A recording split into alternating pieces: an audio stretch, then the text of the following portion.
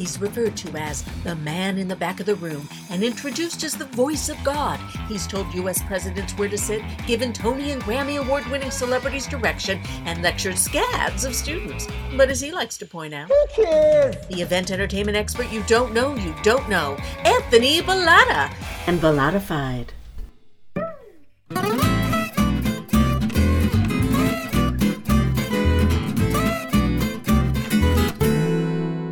Well, hey, kiddos, and welcome to another episode of Bellatified, the one and only podcast about events, entertainment, and engagement. I'm Anthony Bellata, and I'm here as I am every week with the one and only Alex Apostolides and somebody very special. It's very, very special. Super excited because I love this person. Our guest today is an incredible performer, costume designer, entrepreneur. Whether she's wearing one of her beautifully designed and handmade gowns, and I mean, folks, they are incredible, or wowing a crowd as a center covered head to toe in her own design. And I had the pleasure of working with her in that costume. This woman, she commands the stage with her presence. For the past 3 years, she's dazzled the main stage of San Diego Pride with her True Colors review that includes 50 plus dancers and queens, produced and dressed impeccably, I might add, by her. And on top of all that, she's part owner, full-time operator of Inside Out, a casual, elegant restaurant and lounge with a main dining room that leads to an open-air atrium. So please, please, please welcome the legendary divine diva, Paris Sukhumi Max.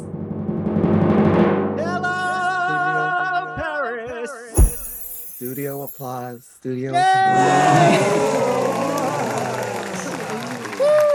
Hi, everybody. Wow. That was an intro. Oh, my goodness. Well, I mean, to be quite honest with you, Paris, I know I don't fawn over you, but I have to tell you that you're so impressive. And every time I see you, not only do you look gorgeous, impeccably dressed, as Alex said, but you're just so cordial and hospitable and friendly and warm. And you're you're a role model. And and you act like a role model. And I really appreciate that. Thank you. Yes, I agree. I agree 100%. I was so impressed working with you on the first event in particular, how respectfully and kindly you treated every single person, even if they weren't even remotely involved with the event. From the valet to a person who works at the hotel passing by, just you look people in the eye, you treat them like people and kindly and respectfully, and just, I don't know, there's just this positive aura that just oozes out of you. I think when you've been an entertainer for a good amount of time, you learn very quickly that there's a stigma that happens when somebody sees a diva. And I kind of wanted to make sure that that's not how people interact with me or engage with me. I don't want them to feel like they can't say hi. I don't want them to feel like they can't, do a joke with me or say something fun. I want everyone to feel as comfortable for me, but also that helps me during events is that if everybody's like in a good headspace and a good mind space, then it kind of helps me do my job even smoother. So I try my best from the time I get out of my car to the time I get back into my car, that everybody that I encounter has a good interaction with me. I've worked with you so many times, Alex. I know. I just thought about it today when I was when this interview was brought up. I was like, oh, literally me and Alex, the most random stuff too, like the Hyatt Manchester Grand, yes, the Centaur for a party, and it was the most elegant party in the world, and then you have me in a bra and a centaur costume strolling around looking gorgeous, and they loved you. I'll take that. They loved you. but it was just so like, I'm like, oh my gosh, the adventures of Paris and Alex, I'm telling you. I like that. We need to do something with that. I like that. I think our next event together, we should film it like from start to finish so that everybody kind of sees like the background part of it. Because, you know, as fun as it is on the floor, there's so much more interesting stuff that actually happens in the background that everybody gets to miss out on. I always wish, like, can we sell tickets to the dressing room? Like, right. No, that's an excellent point. It really is. Showing people the transition and the transformation. The transformation is a big one, but also just the small details, you know, just the timing cues and somebody coming in, hey guys, we're looking at 10 minutes till we're on the floor. So that means 5 minutes and we're moving, you know, like just our different verbiage that we all use in the entertainment industry that people just really don't know about. You know, they see you walking through the doors and that's about it, but you don't see all the fun stuff in the back. No. And then where I, you know, every so often will go to the side and sneak in my little shot to make sure that we can get on the floor and have a good time. So I wanted to ask you about being on stage, and because you are now headlining all of the prides in Southern California. A lot of them. Yeah, and it's beautiful. It's wonderful to see how you sort of feel like the anointed representative of Pride. I think so. I don't know how that, I don't know how that happened. I've worked with Pride since I started doing drag. I've been doing drag for 13 years now. And they were always, San Diego Pride particularly has always been really good about featuring and highlighting local entertainment, which is a very, very big difference from a lot of different prides that I've been to, because a lot of times they will go to the queens who, rightfully so, they just have a lot more of a pull because they've been on television, or they've, you know, they're singers and they have recording contracts and all that. So when it came to San Diego Pride, they were like, no, we want, you know, it's San Diego's Pride, so we want to make sure to highlight our San Diego entertainers. And at the time, they wanted it to be, the show in particular that I got involved with when I first started with them, was the goal was to make it family friendly. So they go to me for that because, you know, I'm not really you know, I love my girls. I think all of us have a style to what we do. It's just not particularly my style to be risque. I've never really thought of myself as sexy. Like, I'm not a sexy entertainer. I mean, you know, we can do pop music and all that stuff, but it's not my go-to to do, you know, sexy or risque. I don't curse. So I think that they got with me in the beginning for that reason. And then they realized that year one was, the feedback on it, audience-wise, was really, really crazy. And then even for me, I looked at it and I was like, holy moly, like that was nuts. Like, but the feedback was so great, considering that a lot of the audience there didn't particularly, you know, didn't know me prior to that. Right. They probably knew that I was an entertainer from San Diego and I do a lot of stuff, but they probably aren't going to the clubs and the places that I usually perform in. Right. So Completely seeing different. that reaction kind of made it like, okay, actually this is gonna work. And then, so for the first 7 years, I did a 20-minute show on stage with just myself and 10 backup dancers. So that 20 minutes was 12 minutes of an opening number. And then I do a 2-minute monologue. Wow. And I go to the side and change while my dancers dance about 2 minutes. Oh no, like a minute. And then I go back on for the rest of it. And I literally, okay, our Pride is in July. I was wearing every year for 7 years, okay? For 7 years, every year, I was wearing at least, you know, on some years, 4 costumes on top of each other. Sure. So that I could just rip it off, take it off, and then go to my next, you know. Oh my God. It was crazy. And then eventually they were like, you know, let's go bigger. And I was like, I don't even know how to do that. And they were like, can you do an hour? And I was like, not by myself. I'm like, that'll kill me. And then I was like, how about this? Like, you let me grab a couple of my sisters and we'll put on a show. Like, we'll do a show. Mhm. And that first year that we did the True Colors review with 4 other queens from San Diego kind of changed everything around for my San Diego Pride go-to, you know, like my usual. I'm like, no, this is how we're going to do it now. It feels right. I think these queens work so hard in the community all year long, raising money, doing all the different fundraisers that we do throughout the year. You know, when anything goes down in a gay community, who does everybody turn to? Drag queens. So I'm like, these are the girls that should be highlighted. So and in the elevated way that you are highlighting them, and in a full production, like we do we do the dancers, we rent out that dance studio twice a week, and we do those rehearsals for 3 months prior. We do the opening number and the closing number, you know. The girls get the full treatment. I think all entertainers should get that.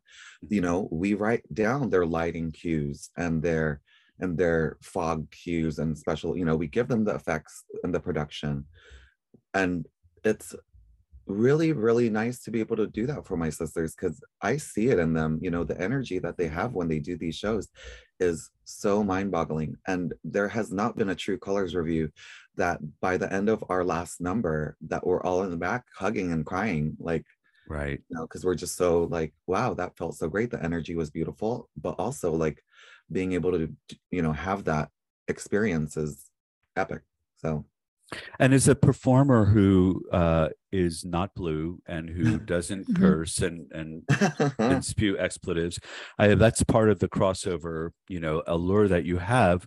So I wonder how you feel about what's going on in the world today with regard to the stigma that's been placed on trans artists. And so, well, I speak at a lot of colleges, and I go to different talks for gender studies and all that as a trans person, but a lot of that, the conversation in that is also locked with me being in entertainment.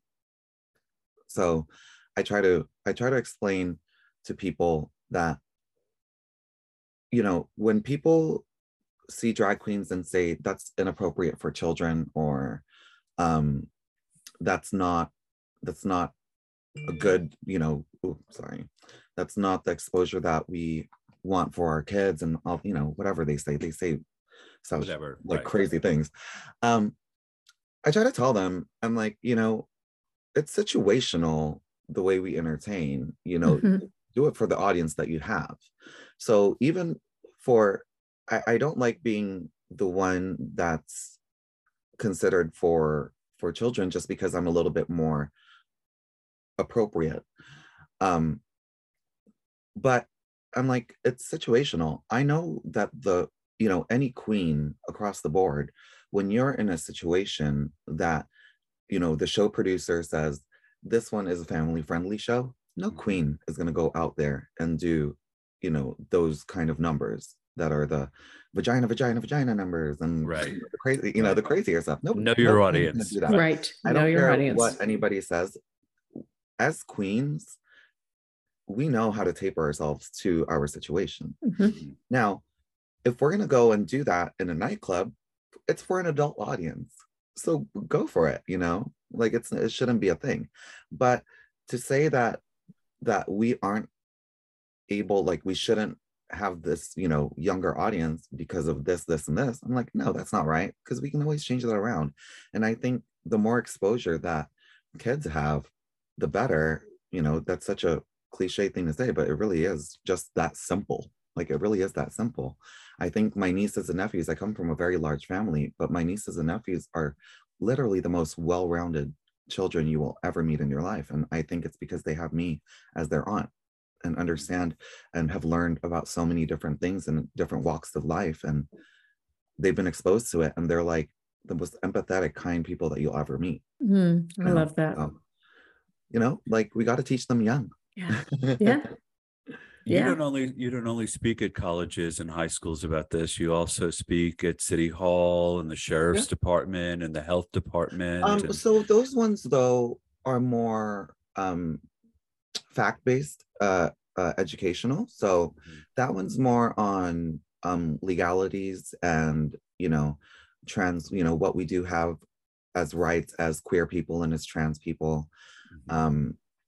how better, they can treat the trans community and the queer community, how they can respect pronouns.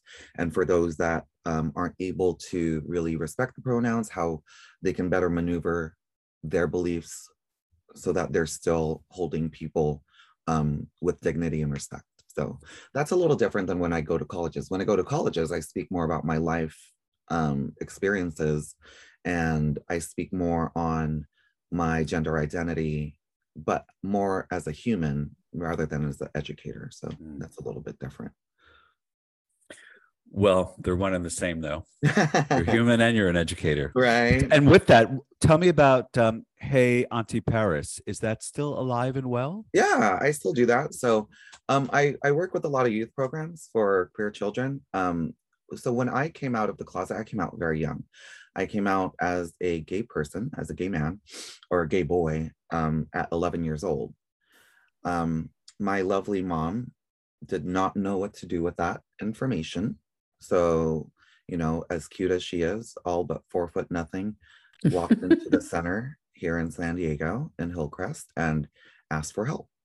And so I was a child that was raised at the center. I went to those youth programs. I was with those counseling groups. I was with that support group twice a week. So it was kind of my go-to as an adult to, go back into that, use what I've learned from them and expound on that. So I go with a lot of youth programs. What I didn't have when I was younger, though, was somebody to go to outside of my parents. As for certain questions and mind you, I ask for permission from parents, and I always tell them if it's something that's life-threatening, I will of course, like notify you and let you know.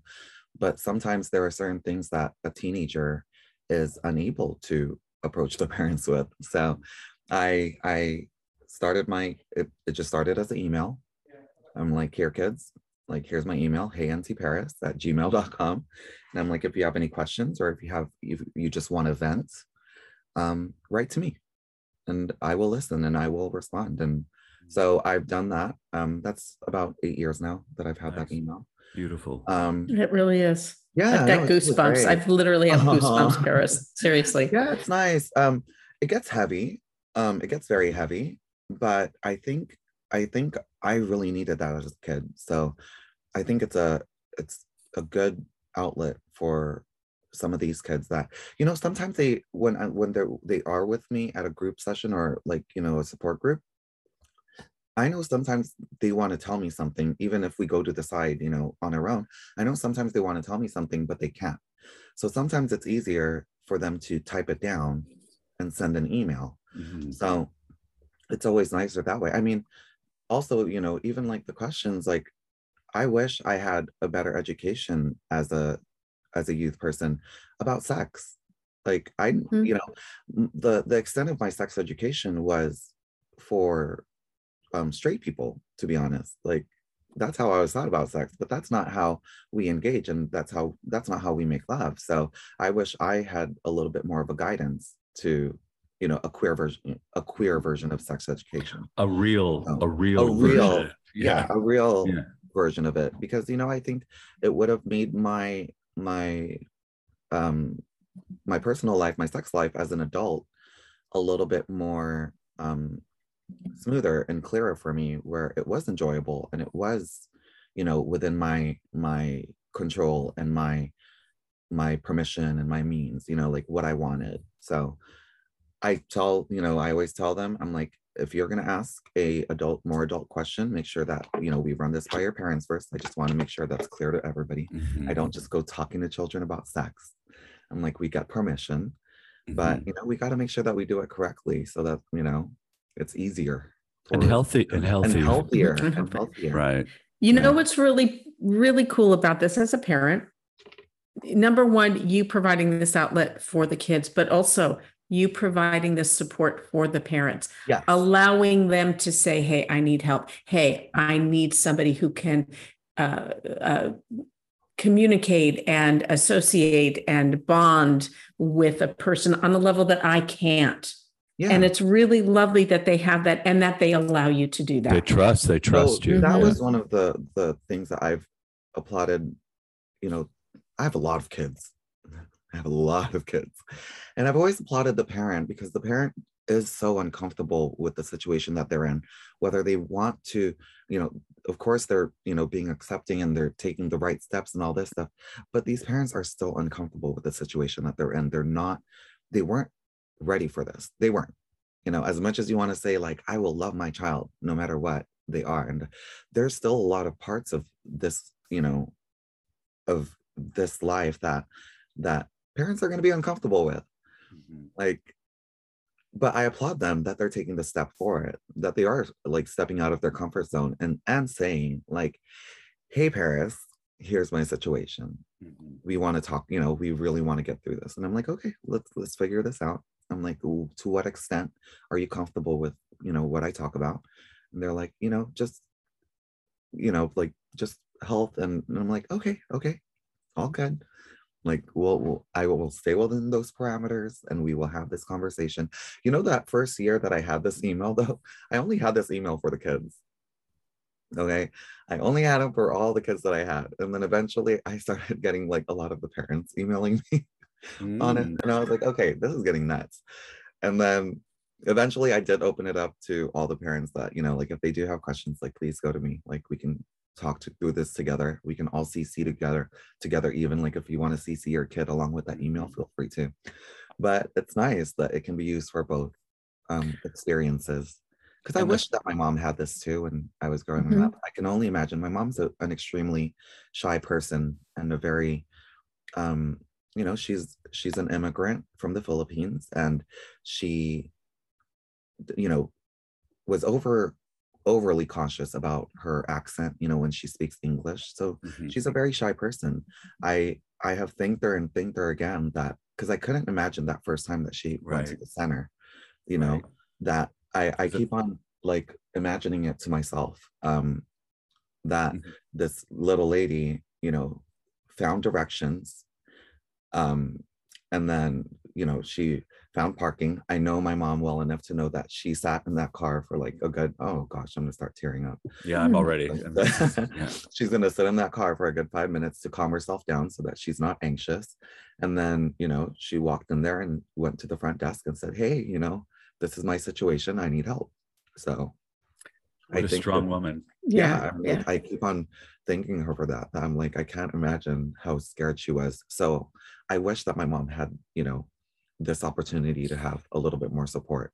That's love at its core. Oh my Lord. Yes. That is a loving mommy. I mean, that is the best. Right. Oh my goodness. Say, you guys got me crying. Jeez. I know. Change the question. We're Barbara Walters. I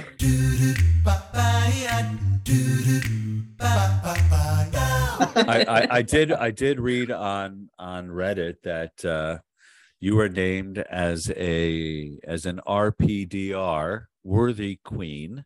Did you know that? Which is a RuPaul Drag Race worthy queen. You are named as one on Reddit. Do you aspire to that? Okay. I'm gonna try to make this as give it to us. Yeah. Okay. So they are lovely enough to ask. There are queens on that have been on that show that have literally never auditioned. And I was one of those queens that were lucky enough in the beginning, within the first 5 years of it, that they had asked every year, like, would you like to be on the show? Do this, and this. I did it for season 2. I did an open audition with them, mind you, knowing already that I had gotten the part, like I'd gotten casted. A couple of processes through it, I could not go through with the show because of contract stuff that I had. Because at the time it was an Absolut sponsored event, so it's an alcoholic company. I had contracts that were existing with another alcohol company, and that is absolutely not allowed. Even for like the prides that I got to go to, like they were like, nope, you can't do that stage because that's a Bud Light sponsored stage, right? And you are working for this. I don't want to name the company because I don't want to No need to. I'm on a Conflict bad of team. interest. But Right. so I had said no to the show, and I was like, oh well, maybe when my contract's done, I'll revisit it. I wasn't in a rush to get on it or anything like that. So I was kind of just okay with like, oh, okay, we'll chill out. And then I went and auditioned again, and went a couple of processes in, and the next year, this was season 3. And then the whole thing was still absolute. So I was like, okay, whatever. Because at the time, like they'll let you know, like you can audition so far. And then if it fits, it fits. Because they choose like 30 queens up until when up until when filming happens. There's 30 girls on that roster. And then they'll choose the final 15, like, a week or two before. And then that's when you get sent out to go try and pull all these outfits together out of nowhere within 2 weeks. Crazy. And then after that, it kind of was a blessing in disguise, because here's the thing, I want to make it very clear. I love the show. I watch it. I enjoy it. I don't think I could see myself on that show now. Like, I don't think it's a fit for myself now. And also, I don't think I would make good TV. I'm one of those people that I'm like, if somebody doesn't like me, I'm like, okay, like, Right. Let's move on. I'm not really dramatic. I'm like, okay, if you don't like me, do you still want to do a shot? Like, we can still do a shot even though you don't like me. Like, that's fine. Also, I'm just not really a confrontational person. It's just not in me. But also, speaking with a lot of my girlfriends who have been on the show, I have so many girlfriends that I share dressing rooms with on the show, and they knew about my process of, almost being on the show and all this stuff. They knew of it. And they're like, yeah, girl, they literally have you sit there and they ask you, what do you think of this queen? What do you think of this queen? What do you think of this queen? All to see if you will say, bad things, right? Bad things or catty things about them. And I was like, I think that would break my mom and dad's heart if they saw me being that way. I don't want them to, because that's one of the few things they keep on telling me is, hold yourself with dignity and respect, and, treat people with kindness. And if that's one of their few expectations of me, I'm like, I'm going to respect it. So, I think it was a blessing in disguise eventually. I love the show though. I still watch it. And, a lot of the girls that have been on it recently are girls that I've traveled with or shared a dressing room with and got to hang out with. And I love hearing all the behind the scenes parts of it. So yeah. I'm going to tell you, whenever I watch reality competition shows, that is always the element that bothers me the most. When these poor artists are kind of forced to throw other people under the bus to try to elevate their own. And you can see when people are really uncomfortable. And that's something that I've really come to notice about you, and a lot through social media, is truly with such dignity how you conduct yourself, and how kind and respectful you are to other people, other artists. Yeah. I mean, I'm not a silly person. That I understand that, it is for entertainment. Reality TV is for entertainment. So, that's, they need that juicy stuff. I mean, to be honest, a good amount of those challenges doesn't have anything to do with being a drag entertainer. A lot of them are kind of to make you be silly and be stupid and, be entertaining, but it has nothing to do with being a drag entertainer. So it's kind of like, I get it, but do I want to be a part of it? Right. I'm okay. Like, all good, I mean, the queens that have been on that show who have carried themselves with the absolute, as and have become known as the nice queens and all that, still did have to do a lot of catty things. So I'm like, I'm okay. Right.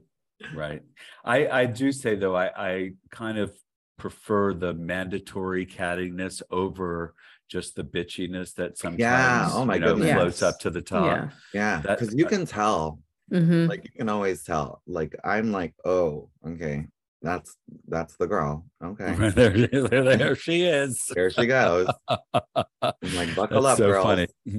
Yeah.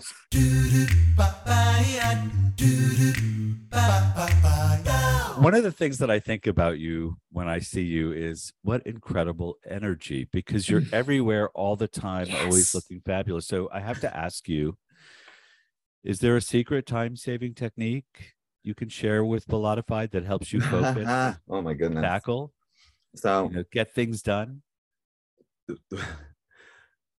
the way this all landed is because when restaurant stuff happened, like when, to have a more professional career happen, I wanted to make sure that I didn't have to sacrifice one thing for the other. I still wanted to be able to do my entertainment. I still wanted to be able to do my advocacy, like my speaking engagements. I still wanted to make sure that I was still doing my programs, my different, I didn't want anything to fall out because I happen to want to get steps closer to my dream, which is my absolute dream, is to, own a nightclub and own bars and stuff. So, that's our big picture. But I didn't want to sacrifice one for the other. So I had to make sure that, okay, if we're going to make this work, let's lay it out and see, like, first lay it out all in front of you. I really did lay it out on paper in front of me. This is what we do. This is, this is what we want to do. This is what we want to do. This is what we want to do. We want to be able to do this every so often. We want to still be able to do this every so often. So that's okay. And then once I laid it out, I just kept a strict schedule about it. A really, really strict. And, for someone like myself that I'm not good with schedules, like I'm really not, at least for myself. I'm good at scheduling, like, dance rehearsals and scheduling servers and hosts at the restaurant. But for myself, I kind of let that slip sometimes. But I had to be really strict with it this time, that I'm like, okay, if we're going to still be able to perform at Lips, we have to make sure that we have this aligned so that you can step out of the restaurant and this is going to happen here so that we're good. Okay, cool, we're good. And then if we still want to be able to do, Hotel Del for Balada, for the Pride show, okay, cool. We just have to make sure that we do this and line this up with, so you just have to really lay it out. And I had to be honest with myself and learn to say no. And as much as I want to do this, this gig, as much as I want to do this gig in Washington, D.C. or in New York, sometimes we have to say no. Right. Yeah. Yeah. What's so great about that story is you focused on what it is you wanted to do and you made it happen. And you also made a change in your own habits to accommodate what it is you wanted to do, proving that it's the fool who does the same thing and expects a different outcome. You actually internalized and said, what do I need to do differently to achieve that? That's a question. One of those, like, how much do we really want this? And if we really want the end game, the big picture, the big shebang with having a bar and nightclub and all that stuff, what are the steps that we need to do to get there? Okay, these are the steps. Got it. Okay. So it was really being a realist about the situation and saying, like, okay, like, if we're really going to do this, we have to do this right. Like, we're going to do it correct. How do you do everything you do? And I thank you for all the scheduling, all of that. But do you have, or how do you maintain a proper life work balance? Is there a clear delineation between the two for you? So there for a good 3 years, there was no balance.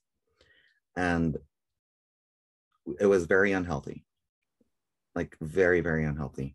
But also at the time, I knew exactly what I was doing, and I knew exactly that there was no balance. And I knew that we were just going with it. And then I think a couple of things happened with my family and just between my, like, I had a cousin that passed away. And then I had my niece who was having her debutante, which is in the Filipino community, like a version of a quinceañera, but for us, it's 18. And I was really, really, really spreading myself very thin. And we had to do the, okay, girl, we're gonna burst anytime now. Like, we're getting really close and we're getting into dangerous territory here. So it had to be, it had to be said, and it had to be like, okay, we have to fix this. Now with balancing is, this is your day off. You are not going to the sewing machine. This is your day off. You are not going to go and do a rehearsal on your day off. This is your day off. You are not going to, prep your music for your show, tomorrow. Your day off today is going to be, you're going to call your girlfriends and catch up. You're going to call your mom and see if she wants to go shopping so that she can buy stuff for you. Is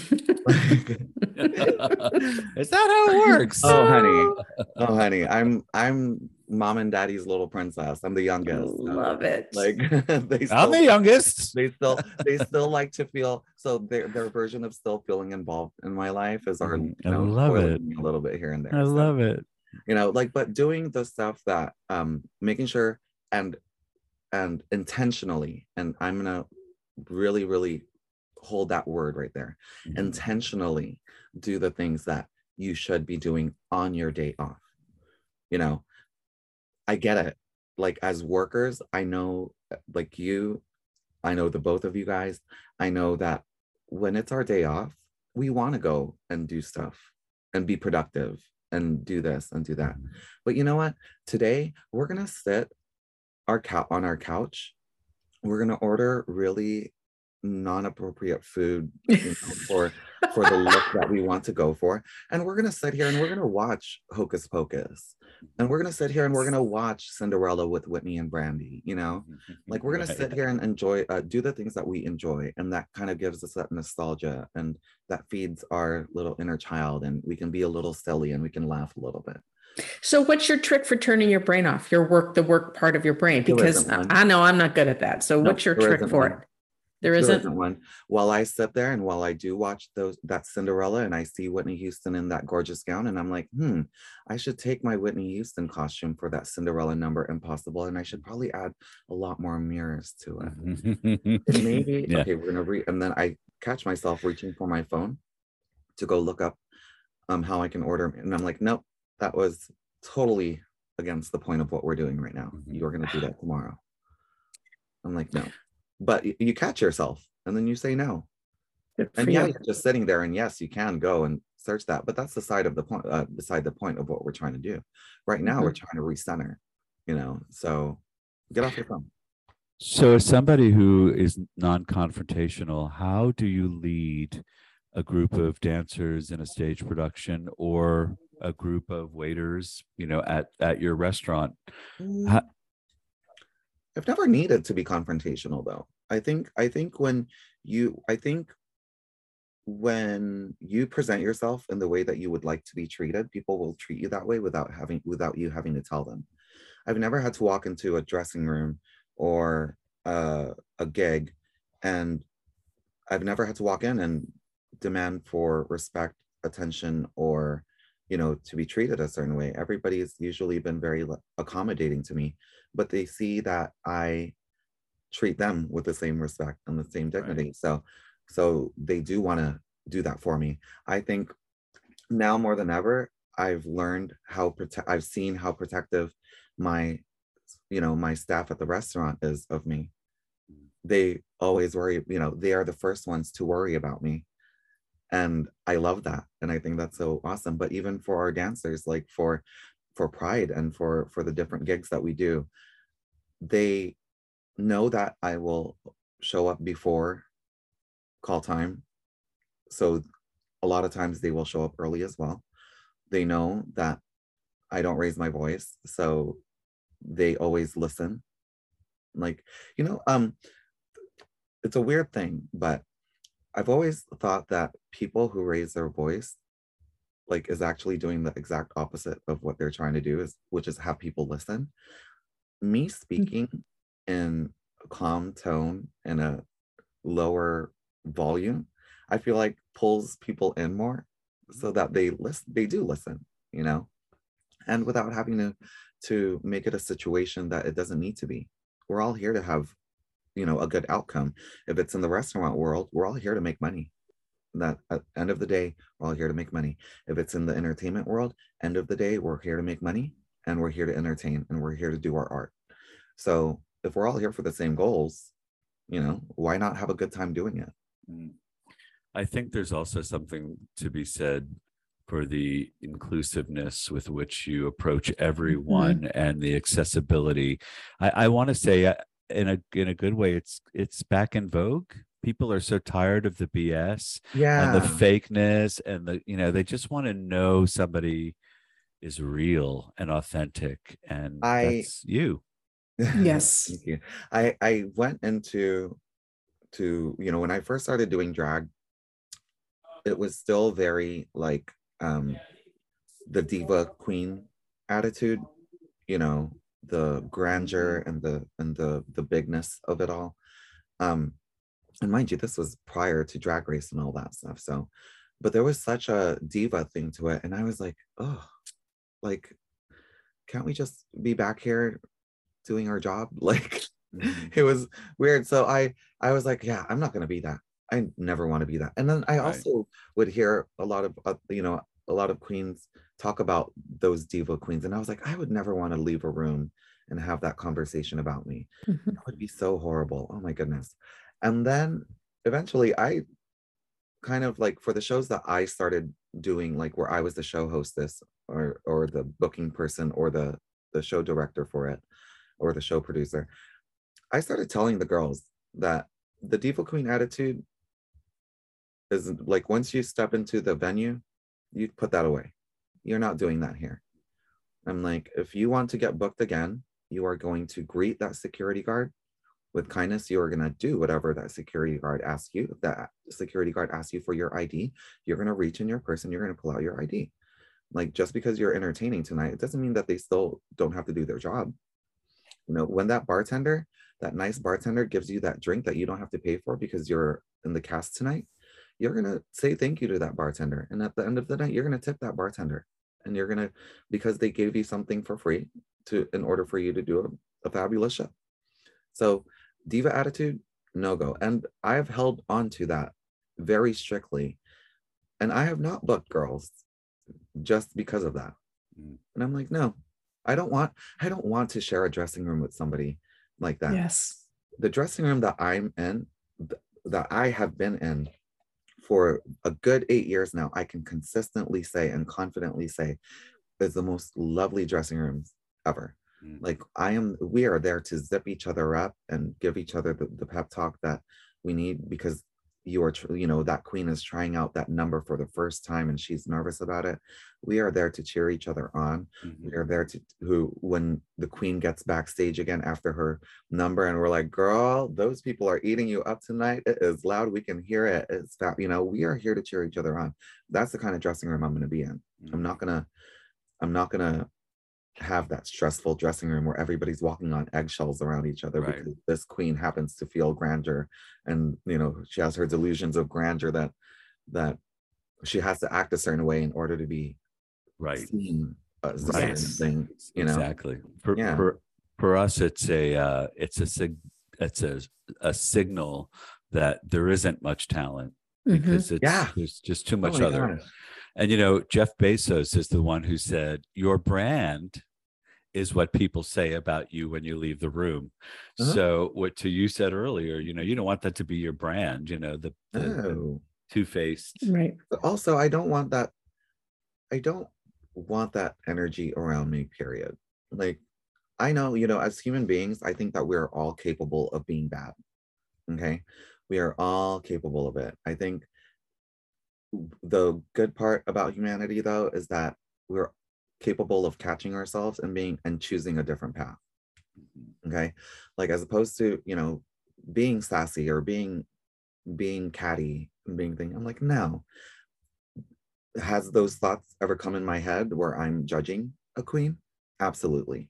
Okay. That's just human nature. You're human. Yeah. It is what it is. But instead, have I caught myself thinking that and being that way? And I'm like, why are we being like that? So let me turn that around and I'm gonna be like, let's say something and help this queen out. Be like, hey babe, you have holes on your tights. I have an extra pair, take it.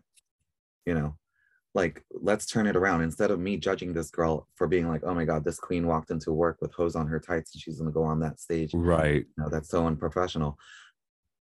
Instead of being judgy about it, you can just be helpful about the situation and be like, okay, girl, real quick, I have some extra pairs right here. I always have extra. If ever you're in a bind, let me know. I always have it in my bag. Here you go. I'm like, honey, your bra is black and it's showing behind your dress. You know what I do? I always take these nude stretchy fabrics and I always just have it in my bag, because you can just wrap your bra with it. Here, take this one for your number and I'll wrap it for you. And then we do our thing. But instead of me looking at them and being like, ew, how could you go out on stage with your black bra and wearing a purple gown? Like, that's so, you know. Well, you know, one of the things we learn in theater is, and I've actually gone into classrooms and taught this, I created a workshop around it, is that you're only as good as the weakest link. So really, if you tear somebody down, then you're tearing yourself down. And when they can, they're going to turn around and tear you down. And you've just destroyed their confidence, making them even weaker. Yeah. And I know a queen that I've worked with for a long time, and she is one of those queens that she wants to be the best one at that show. So her booking reflects that. You know, she likes to book girls that she feels aren't as up to her caliber, up to her. And I would always look at it like, absolutely not. I'm like, I want the best. I want, you know, this lineup of 5 girls are going to be the best that I know that can do this lineup. I'm like, I want to be surrounded by, because the show as a whole has to be great. It can't just be great in, you know, parts. It should be great from start to finish. So I'm like, yes, I want to share that stage with the best, but also being surrounded by the best makes me want to do better. Mm-hmm. Could I ask you a personal question about that? This comes from the point of view of having, you know, been on stage in the theater, but never getting tipped. So I'm wondering, is there tip talk backstage? Do the queens discuss what tips they get? Is some of the, you know, that attitude a bit of competition because they want to make more? Does that have anything to do with anything?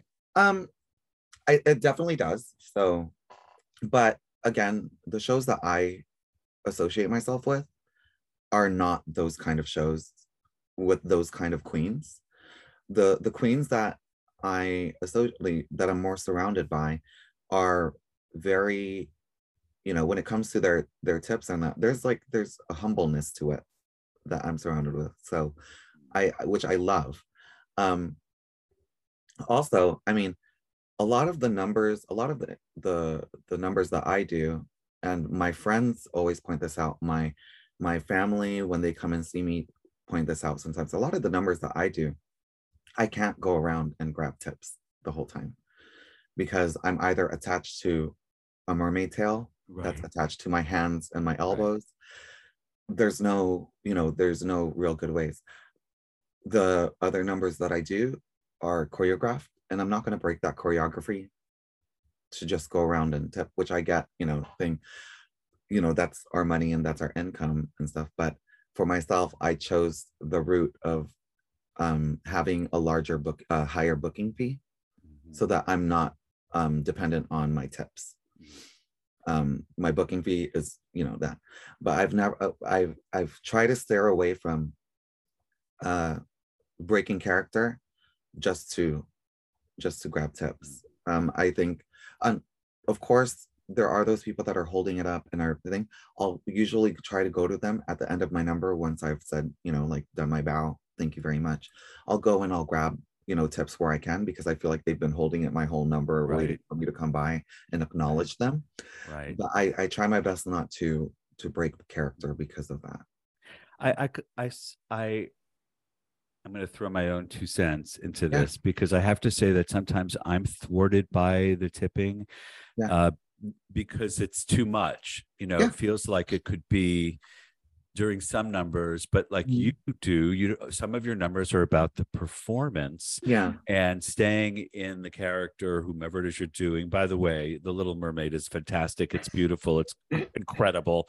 And so I just have to throw that out there. But so, and that's what we come for, is to sort of, but I do realize, and I do appreciate that the tipping is cultural. It's part of the whole city, right?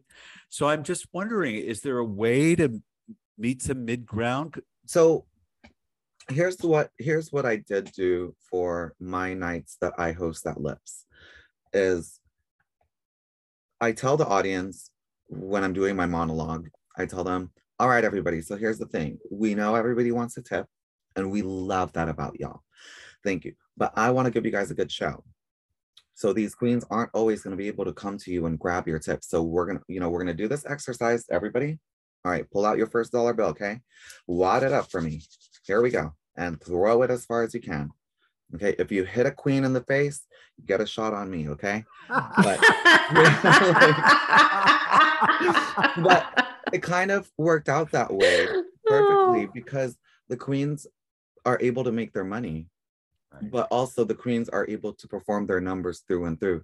Because I did get tired of those shows where, like, I've gotten invited to different nightclubs, like, like in West Hollywood or in Long Beach and whatnot. And I've said no to them because I'll ask the show producer, I'm like, is it a cherry picking show? And when I say cherry picking show, is it this? Right. Right, because that's all you're watching. Because that's all you're going to watch, and that's all you're going to do. And I learned that I never really walk out of that show like happy with what I did on stage, but also the audience is just different for those shows. I feel like there's such a lull that happens with those audiences. So I try to not do those shows. And I'm thankful enough I got to a certain point, as a non-televised entertainer, that I can say no to shows that I don't want to do. I'm like, we're okay. That's freedom, baby. Yeah. That's the pinnacle right there. Freedom in the USA, right?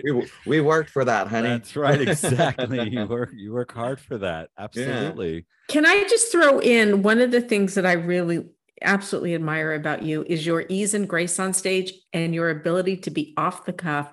And you are so dang funny. You make me laugh, and you have an ability to just like a really stand up performer, find that little something in the audience. You did it to me, and it just made my night, right? And just make, with the most loving intention, make fun of somebody. You're so good at it. Thank you. Okay. So when I first started hosting, like when people started asking me to host shows and like specifically host drag shows, okay, I tried so hard to be like the queens that would host the shows that I was doing. And it came out so authentically, unauthentically. Two, it came out like I stumbled all over my words left and right because I was trying to do these shticks that these queens were doing. And then I was like, well, what are we doing? Like, this isn't working. This is not cute. And this is not our thing. And then I was like, what do we do after the show? Because usually after the show, when I go out for pictures and all this stuff, and I was like, oh my gosh, these people were laughing, is that I see something, that somebody's wearing, and I'm like, ooh, girl, okay. So I'll point it out and interact with that. And they would, haha, and laugh and all that stuff. And I was like, okay, actually that works. How about we do that instead? Is that we take it with whatever we get for the crowd tonight. It's going to be a little scary because we're never going to know what we're going to say, but let's just go with the crowd, So yeah, I'm going to see this straight guy over there and I'm going to be like, okay, sir, I'm just going to let you know now, the more uncomfortable you look, the more we're going to mess with you. So loosen it up a little bit. Okay. I'm like, okay, straight people in the audience, welcome. Aren't you so happy you're allowed out now? You can get married. Yes. So I kind of made it more of like situational rather than like this scripted stand-up thing. And it's really it's genius because it's what Mhm. people want today. I'm Yeah. a strong advocate that nobody wants to be passive out there. They Yeah. want to be seen. They And want to you- feel involved. Yes, and you're Yeah, they bringing want to them be right part of in. the show. Yes. You know, a big saying that a lot of drag queens say is that your entertainers are on stage. You're the audience, your entertainers on stage, let them entertain. I never say that during my show. I never ever say that during the show. Be a part of the show. Mhm. Like, come in Mhm. here every time during Pride, for my main stage show. My main stage show, that's 8,000 people that's sitting, you know, right Big there ready setting, for you. huge. Mhm. I'm like, we are like this. I love that you're watching. I love that you're filming. I love all this. But what our goal is today is that you are going to be dancing with us. You are going to be singing with us. You are going to be performing with us. Join in. This is your show as much as it's mine. So let's have a good time. Mm. And every single time during that show, like, a queen will walk off stage crying, and she's like, everybody was singing my song and I don't know how to handle it. Like, I have goosebumps. I can't. And I'm like, yeah, girl, that's great. You know, Oh, I So it's want like a to go-to. say this for the people out there listening that aren't performers. Yeah. The level of confidence it takes to do what you do is incredible. It is not easy, and you do it with such ease. So I just want to especially point. for somebody who has panic attacks and anxiety. Oh my goodness. No, I try. Like, I mean, the goal is, you know, when it comes to my entertainment life, we're going to have a good time. We're going to have fun because this is, you know, this is something that we love to do. If we're not having fun, we got, you know, we got to start worrying. So exactly. that is the best thing anybody can do for themselves as an entertainer or as an artist, is give themselves permission to have fun and enjoy themselves. Yeah. Because that will give you your confidence. That'll Mhm. give you your ease. That'll give you your inner clock. It'll help your inner clock in your brain, you know, like for those quick changes, for those scripts, for those, you know, things that you need to do, for those cues and for these things. It'll help that much more, that you gave yourself permission to have fun. Yeah, and not to be so afraid of making a mistake, because it's Yeah. going to happen, and It's go with going to it and happen. make that fun. Yeah. You I cannot have say wa- that enough. You I cannot have say that enough. walked out with a dress unclasped because I barely made it through my quick change. And I've gone up on that stage and been like, oh Lordy, this is really not holding up. And I'm like, okay, you know what? Pause real quick while I'm talking and doing my thing. You, sir, come here. Come here, sir. Okay, you help me. Hug my bra. Come here. You make it make it a Yeah. part of the show. Mhm. So I think we have to close out. Ah, But- no, that oh my gosh, it's been an hour. That hour flew by. But wait, Miss Paris, because we would just like to play a little game with you before you go. Yeah. Little something we call this or that. You've probably heard of it. Yep. We'll just ask you if you like this or that, and you just tell us which one you prefer. Okay. But you get, I have 9 of them for you. You get to say, at one time, you get to say once, I'd like both. And once you can say, oh, I wouldn't like either. Okay. Only once. You have 9. My goal is to not use those. Okay, good. I love Ooh, that. Love that. challenge. See? Okay, number 1, couture or pajamas? Tour. Titles, diva or entrepreneur? Diva. Because a diva can still be an entrepreneur. That's true. Well, entrepreneurs can be diva, but it's not the same Not thing. the same. Not the same thing, though. To your point, right? That's another thing. Right. Okay. Fact or fiction? Fact. Little Mermaid or Moana? Ha Oh my God, no. dirty! I knew I was gonna. No. You know what? Moana. Oh, okay. Yeah. Ooh, You must see the Little yes. Mermaid. That was Uh, really difficult, though. Yeah, I'm gonna give you another one. Maleficent or Tinkerbell? Tinkerbell. On stage or behind the desk? The quote unquote desk. Yeah. On stage. Marilyn Monroe or Lena Horne? Marilyn Monroe. I think I have to agree with you there. Sequins or rhinestones? Sequins. Sequins, because you can have it as a whole and it all shines. Rhinestones, you have to go one. Yeah. Okay. Crowns or scepters? Crown. And last, Manhattan or martini? Martini. Yay. Yes. How do you like it? Straight up, dirty, with Dirt. fruity Well, flavors? no, I like very dirty, but with Jen. Ooh. Yeah. As it was posed to me, do you want it dirty, slutty, or Marilyn Monroe? I want it Kim Kardashian. Who could blame you? I want it filthy. Paris, That's a whole new level. thank you so much for taking time to being with I us. love it. Thank be with us you. today. Thank you. You're a very, very, very busy person with a lot on your plate. So thank you. No, for this is taking great. I love it. Let's do it again. Yes, Absolutely. please. We'd love to. Yes. Thank you so much Next for time joining we'll us. go you. into more. Next time we'll go into costuming. Oh, Please, because Yeah. yeah. Well, yeah, there were a few questions that I had for you that we didn't quite get to. And I did want to mention that your look at the HRC gala recently at the Grant. Oh, wow. You look Thank you. stunning. Did you make that? I made it the night before.